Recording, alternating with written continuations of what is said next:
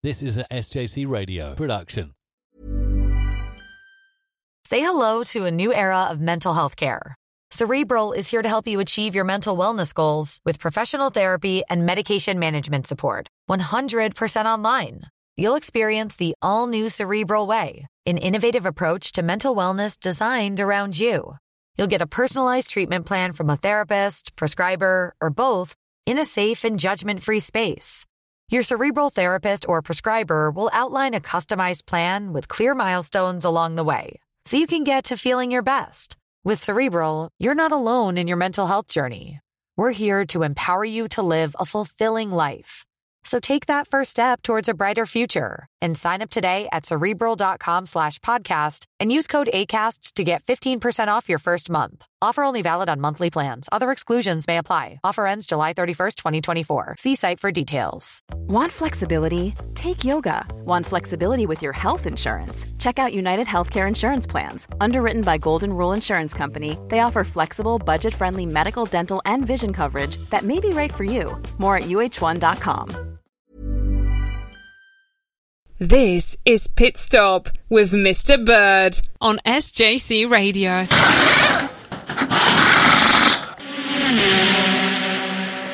And what are we starting off with today? Race reports.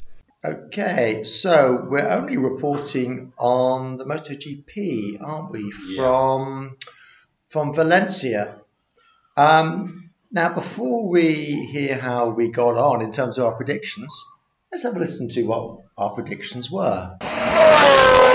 Joan Mir or Alex Rins. One of those two, I think, will win the race. My prediction's Miller. And Joe, do you want to give us the results for that race? So, the results for that race, and Sir's looking back at me rather smugly. P1, Mir. P2, Rins. P3, Espargaro. And where was Jack Miller, your prediction, Joe? He was down in sixth. That's not bad, actually, because... They did say that the Ducatis would be nowhere. Yeah, and actually... and for him to be up there... He did do well in free practice, because yes. It was... Jack Miller's very good in the wet, so he dominated the free practice sessions. And actually, as you said, Ed, sixth place for a Ducati at Valencia is actually a very good result. Yes, I'm rather pleased, obviously. I'm obviously very pleased. Perhaps I do know what I'm talking about, after all, having got a few predictions completely wrong. As we said before, predicting MotoGP is extremely difficult because, let's take Yamaha, for example. Last race was dominated by Franco Morbidelli on the Yamaha. The Yamahas were nowhere. I wonder where the top Yamaha finished. Morbidelli in P11. Then the next Yamaha was Vinales. Yes. In P13. Now, he started in the pit lane. He started from the back of the grid. He's overtaken his fellow teammate, Quartararo. This is extraordinary. In P14, those two were the last two of the finishers. So this is Quartararo, who, up until this race, was one of the favourites to win the championship. I have a theory about this. Quartararo has basically disappeared since he took the championship lead. And what I think it is, he can't cope with the stress of being the championship leader. My theory is this. Quartararo has never won a championship. He's won MotoGPs, but that's only been this year. Whereas if we take Joan Mir, who's leading the championship, Ed, can you tell us how he's leading the championship comfortably? Joan Mir's pretty much wraps up for this year. He's 37 points. That's a lead of... 37-point lead. Oh, sorry, a lead of 37 Quartararo, points. With only two races to go. He's pretty much wrapped it up. Now, Mir, that was his first ever win. But he has won a championship. He won the Moto3 championship a few years ago. So he's got experience of leading a championship. That's my theory. Quartararo has never led a championship, but Mir has. And Mir was remarkably relaxed over the weekend. He said he didn't feel any pressure because he said, look, real pressure is when you're, very sick, leading a world championship. That's not real pressure. So he is an absolute shoo-in for the title. He would have to have 2 DNFs and maybe Rins to win both races in order for him to lose the championship. I think Quartararo is finished with, really. There is a big fight for second because Quartararo and Alex Rins are both sitting on 125 points. Right, well, Rins will come second. I'll tell you what. After coming second in that last race. Absolutely. Had Rins, Rins really, he must be ruining the fact that he had a crash in the first round of the championship in Jerez, and he injured his shoulder. So it's taken quite a long time to recover from that. Had he not had that injury in Jerez, I can guarantee you Rins would already be world champion. Okay, can we have a look at... So MotoGP is pretty much settled.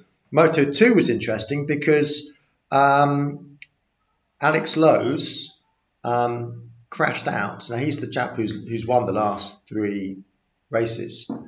Don't mean Sam Lowes. I meant, funny enough, I was thinking, do I mean Sam Lowes? Yeah. They're twins. Sam Lowes, thank you for that. Alex Lowes, of course, races in World Superbikes. Right, so Sam Lowes, can you give us the 1-2 in Moto2? Because that's really close down. So in first, you got Enea Bastianini on 184 points, and in second, Sam Lowes on 178. And who's in third? Is it Bezzecchi? Marini. Oh, really? Bezzecchi's in fourth. Right. Okay, and Moto3's got interesting because poor old Albert Arenas, who's been leading the championship, he's had somebody else kind of crashed into him. That's the second time, at least the second time, where he's been taken out by somebody else. He should be champion, but he's had a lot of bad luck. Can you give us the 1-2? I might have to help you with the pronunciation of the champion second. Yeah, so in first, 157, you got Albert Arenas. Yes. And then in second, it's Iagura. On how many points? 154, so only 3 behind. Only 3 behind. Wow. 2 rounds to go. So Moto2 and Moto3, everything to play for. MotoGP, we think, is pretty much settled. Has been an amazing season, though, sir. So And of course, that was our 9th winner. Different winner. Wow. And we still might get a 10th winner because I'll tell you who is due. I don't know if he's due a win. He's certainly due a podium. Is Nakagami is due a podium, so we might get a 10th winner. You never know, right? Nakagami finished P4. Yes, and he took pole. Yes, he did last weekend. He did. Nakagami's got a habit of finishing 4th. I'd like to see him on the podium this weekend. It is this weekend. Yes, it is. Okay, moving on. What's next? Test the teacher. So I get a little bit apprehensive. I think just the 2 questions today. No. Sorry, sir. It's 3. Is it? 2 from me, 1 from Ed. Okay, who's going first? I'll go first. Okay, Ed. So which driver started the most races from pole position in the 1984 season? I don't know the answer to this, but I'm going to give it some thought. My thoughts are this.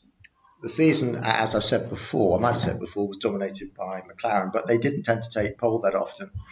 I think the Brabhams, it's going to be between 2 people. It's going to be between Nelson Piquet in the Brabham or Elio De Angelis. I'm going for Nelson Piquet in the Brabham. I can tell you correct. Oh, thank goodness for that. Yeah, Nelson Piquet got 9 poles that season in his Brabham. Excellent. And did he win? I think he won a couple of races. He certainly won the Canadian Grand Prix. I remember that. Okay, well, let's just move on. I'm really happy with that. Joe, you got a question? In which year did the Japanese Grand Prix first take place at Suzuka? I know that. 1987. Correct. Well done. I think they were oversubscribed and I think they had to do a sort of a raffle, a sort of lottery to actually hand the tickets out. Yeah, it was 87. And final question for you today was, who designed Zandvoort? I think I know the answer to that. I'm going to give you the Chris name will be a guess, but the surname is Hugenholtz. Correct. What's his first name? For a bonus point. I don't know. I'm going to say John, but I don't know. That's a lie. You do know because it is John. It's John Hugenholtz. One of the corners, in fact, the hairpin behind the pits is called Hugenholtz. Hugenholtz also, here we go. I'm pretty sure he designed Suzuka as well. He also designed Suzuka, one of our favourite circuits. So I know, Ed, it's one of your favourite ones. My very favourite. You like the S's, don't you? Love the S's. Now, I believe it's my turn to ask you some questions. It is. Right, so I'm going to go with my favourite topic, which, as you know, is circuits. Ed, I'm going to you first. Cool. Your question is this. On which circuit is Pouhon Corner? Spa. It is? It is at Spa. And do you know, can you add some extra information to that or not? Any idea which It's hard to describe. So I know you come. There's like a long, like right-handed, quite a big sort of hairpin. You go left, and then it's that next kind of fast left hand. It is. They also call it the double gauche, which means double left. Yeah. I'm very impressed with your knowledge, Ed. That's very impressive. Joe, okay, you'll be doing well to match Ed's knowledge. Right, your question is this. Where is the Senna S? Ooh. This is a hard one. Okay. It's not, Joe. You should know this. No, I'm joking. This is in Buenos Aires, I think. This is in Brazil, I think. Well, it is Brazil. Not Buenos Aires. Is it not? No. Interlagos. It is. Yes. And can you give me some more? Can you add to that at all? I don't know which sector it is in, but I think, is it in sector 2? Well, I'm going to say no. Or is it sector 3? Where do you think it is, Ed? I'm pretty sure it's sector 2, isn't it? I'm 100% certain it's sector 1 is the first corner. Oh yeah, of course. It's the downhill left, yes. right, the left. I didn't know it was called that. I've raced it many times. It's a really nice corner. Now the Interlagos circuit, the original circuit was much longer, and in fact the first corner wasn't the Senna S. The first corner was a very, very high speed banked left-hander. Pit lane news. Now, when I was driving back home from last week's show, they had a F1 item on the Radio 2 news, and that was about Saudi Arabia. Who wants to... Ed, can you say a little bit about that? Yes, so Saudi Arabia is the latest track for F1. I think it's in the capital, Diriyah. It's in Jeddah, I think. Oh, okay. So it's going to be a street circuit. I was just my knowledge on the capital of Saudi Arabia. I do know the only thing I know about this, which you believe, is the street circuit. Well, that sounds good, but it's going to be held at night again. Yeah, it'll probably be. Good job. There's electricity, sir. But it's going to be. It's lit up, isn't it? So you can see all the buildings very well. It's not very eco-friendly, is it? What, Saudi Arabia? Or No. I'm saying having a night race. It's not because of the lighting. The lighting. Yeah. That's not the issue I have with it. You know, the issue is, and street circuit, that could be interesting, but you won't be able to see the interesting backdrop. You backdrop. can, because it's lit up with electricity. Yes, but that's not very... The track's going to be right by the waterside. But you won't see the waterside, which you won't be able to see. I think probably top tip is try and Formula E race in Saudi Arabia. That's normally their season opener, and that's in Diriyah.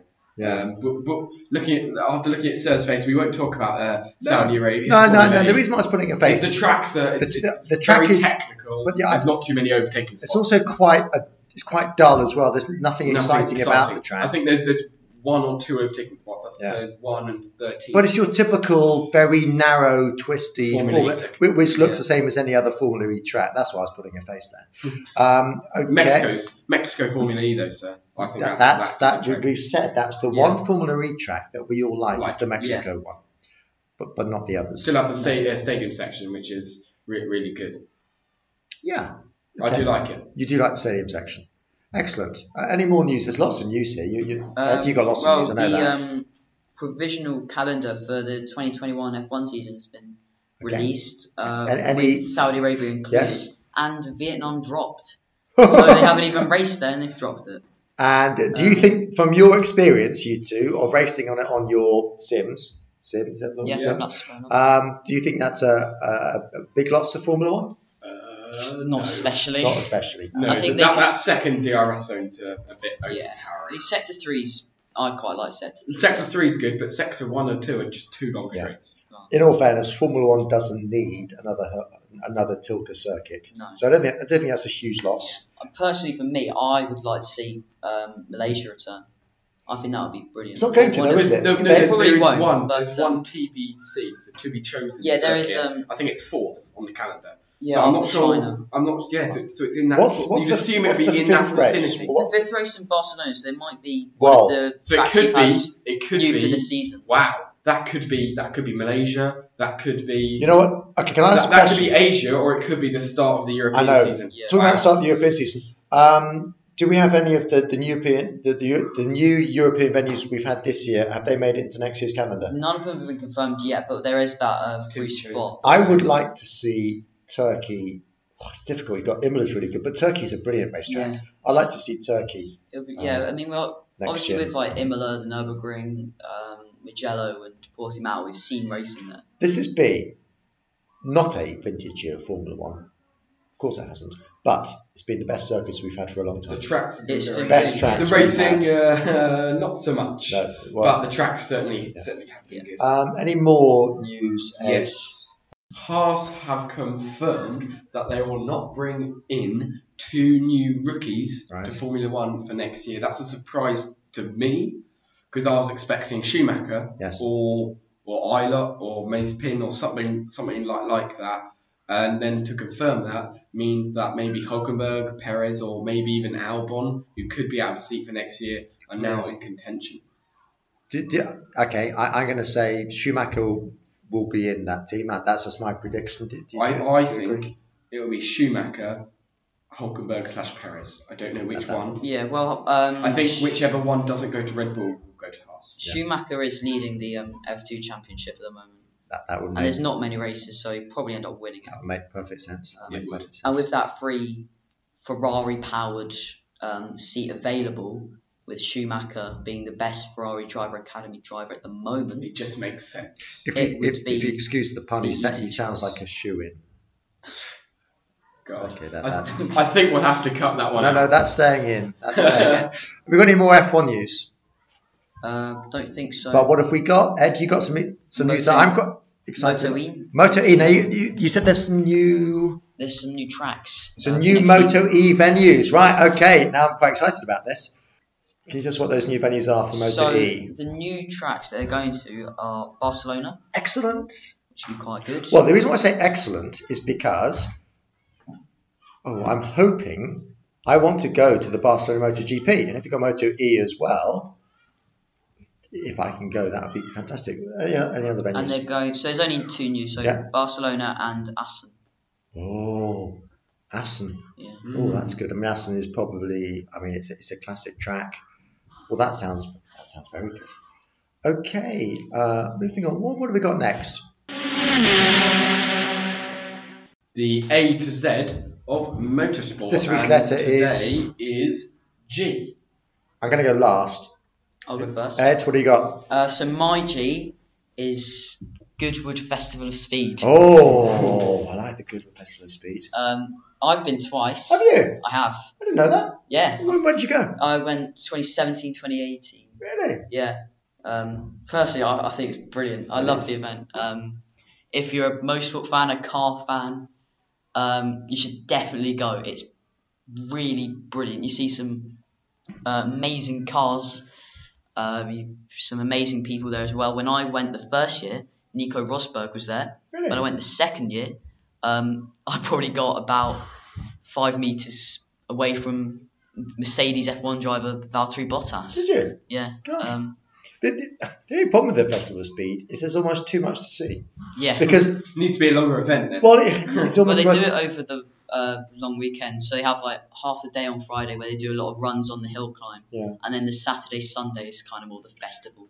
But see, I like all the shops and all the. So I love looking around those. But then again, you're very aware that there's stuff going on the hill climb which you're missing. Yeah. There's almost too much to see. I mean, I've been a few times. Last time I went was quite a long time ago. I think I first went in 2003. You know what I like most? The Pikes Peak hill climb cars. Yes. Because they got like about 1,000 horsepower. Yeah, I saw one of the Bentley SUV Pikes Peak edition cars there. And just the amount they have almost too much power, really. Yeah. And they're it's just really impressive to see. And last year I missed out a little bit. We didn't go last year. Yeah. And my favourite driver was there, Lando Norris. That's a shame. Yeah. Well, let's hope that's on next year. Fingers crossed. Yeah. And you can go again next year. Joe, what do you got for G? My G is Pierre Gasly, the one-time race winner from AlphaTauri. Very good. Yes, that's very good. He's fallen out. I think hit the media. I think a month ago or something. After his win, he fell out with Esteban Ocon, and I'm not actually too sure why this happened. I think there was some nasty words exchanged between the pair. Is this exchanged online or in real life? I think in real life, from what I gather. Yeah. I don't know too much about it, admittedly, but I think it was some incident on the track, perhaps. perhaps. Because he's done quite well. Because he had a terrible season last year, didn't he, with Red Bull. As much as I like Albon, it must have been... Of course, Albon's experiencing the same thing that Gasly experienced last year. I think he's doing a better job than Gasly did. Yeah. Like, Gasly sometimes, most of the time, didn't even get into Q3 in the second best, or perhaps third best car in the grid, dependent on the track. And then... I think it was a confidence thing. I think the moment your confidence goes... Yeah. I think I saw a stat a few weeks ago saying that in the same amount of races, Pierre Gasly and AlphaTauri, compared to last year when he was in the Red Bull, he scored the same amount of points in the same number of races. Oh, right. In an inferior car. Completely, yeah. In the sister team. Yeah, the junior team. Yeah. And so, sir, what is your G? I've given this quite a lot of thought, and I quite like making links between things. So I've gone with Gerhard Berger. And the link I'm going to make a link with Imola, which we talked about a couple of weeks ago. So what can we say about Gerhard Berger? He made his debut in 1984 in an ATS at the Austrian Grand Prix. I can remember that quite well. He then, 86. And his first win was in 86. That was for Benetton, the Benetton team. But he's probably best known for being a Ferrari driver. Oh, yeah. In fact, after that, he went on to race for McLaren. He was Senna's teammate. Now, the link I'm making with Imola is the 1989 San Marino Grand Prix. I remember watching it live. Berger had a terrible crash at Tamburello, that incredibly fast left-hander where a few years later, Ayrton Senna was actually killed. And his car goes straight off the track, full speed, hits the wall. There's not much run. There wasn't much runoff at Tamburello. Car comes to a rest, then it goes up in flames. And I remember watching it, and I was thinking, hold on. I thought there's no way anybody can survive that crash. As it turned out, he was burnt, but only to his hands. So it's the first time I've watched one, not the first time. But I actually thought, gosh, I'm actually watching a racing driver die here. It is quite horrendous. But he actually was relatively unhurt, apart from, and he was back racing. He didn't race in the next round, which was Monaco. But I think he was back racing soon after that. But again, as I always say, go on YouTube, look up Gerhard Berger, 1989 San Marino. It is quite horrifying. It's very difficult to believe that he managed to, escape with his life from that crash. So there you go, a nice little link to Imola there. Okay, what do we got next? Next up, we've got predictions. So this weekend we've got both MotoGP and F1. Should we go MotoGP first? Yeah, let's go for it. Okay. In some respects, I think this is probably slightly easier because we said earlier that Yamaha were because the venue is the same. We're at Valencia again. Yamaha were nowhere, so the Yamaha riders won't win. Ducati were nowhere. It's got to be another win for Suzuki. I'm going to say Alex Rins to win. I think it's very difficult. If it's not Alex Rins, it might be Joan Mir, who might be very confident after having won his first MotoGP. Do you want to make a prediction? I'm going to say Oliveira. Well, he's won already. Okay, that's. I would say he's an outside dark horse. Bit of a very much a dark horse. I would say. And I'll be wanting, obviously, cheering Miller on as well. So if those two get a 1-2... well, it might be wet. If it's wet... then Jack Miller's your man. I'll tell you what, I'm going to check the forecast. If it's wet, then forget it. I'm going Miller. If the forecast is wet, we're going Jack Miller. Yes. Yeah. Eddie, you agree with that? I think off the back of his win last week, I think it will be Joan Mir. Yeah, it's hard to argue with that. So that's relatively straightforward. No doubt will be proved completely wrong. Now, F1, we're going back to Turkey. For the first time since 2011. I was watching the 2011 Turkish Grand Prix highlights on YouTube this morning. And I really enjoyed it. The track is amazing. The racing is fantastic. Okay. If you had to choose that TBC at week 4, what track would you choose? So it has to be in Asia or in Europe. This is a no-brainer. I'm going for Turkey. Yeah, I agree. I think it's a great track and produces great racing. Awesome. I'm pretty sure it'll produce a good race, even though I imagine Mercedes will dominate. I think there'll be lots of good racing. Okay, predictions. For I'll go first. Yeah. I I think this weekend Hamilton can win the championship. Yeah. If he beats Bottas, he's won. Yeah. It's all done. So I reckon Hamilton win. Yeah. Verstappen P2. Yeah. Bottas P3. I'm going to say the same. Hamilton, Verstappen, Bottas. I'm going to go for the usual, not changing my predictions, the standard Mercedes 1-2 with Verstappen. Okay, well, Ed and I want Verstappen to overtake Bottas like he did last week.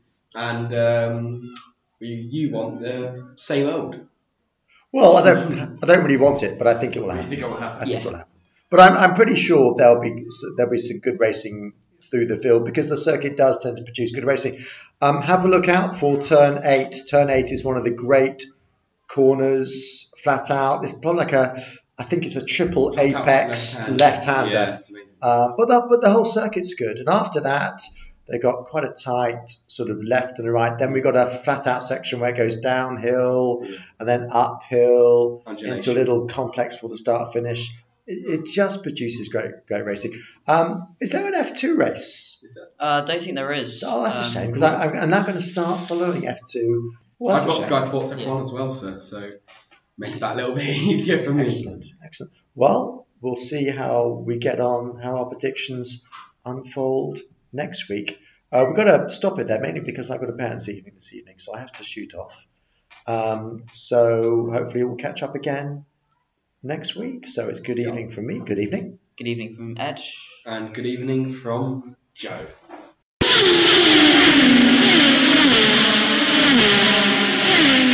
This was an SJC Radio production. The writers and presenters were Mr. Bird, Joe and Ed. And this week's episode was also produced and edited by Mr. Bird.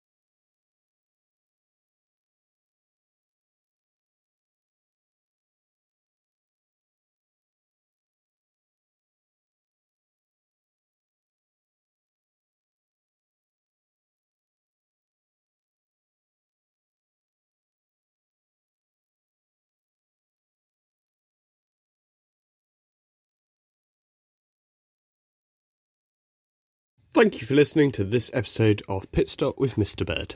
There's a few new things I want to make you aware of. We've got a new website, which you can find by going online to shows.acast.com/pitstop, where you can also find links to our Twitter and on the About page, more information about the hosts as well. We're also on lots more platforms in addition to where you're listening to us now.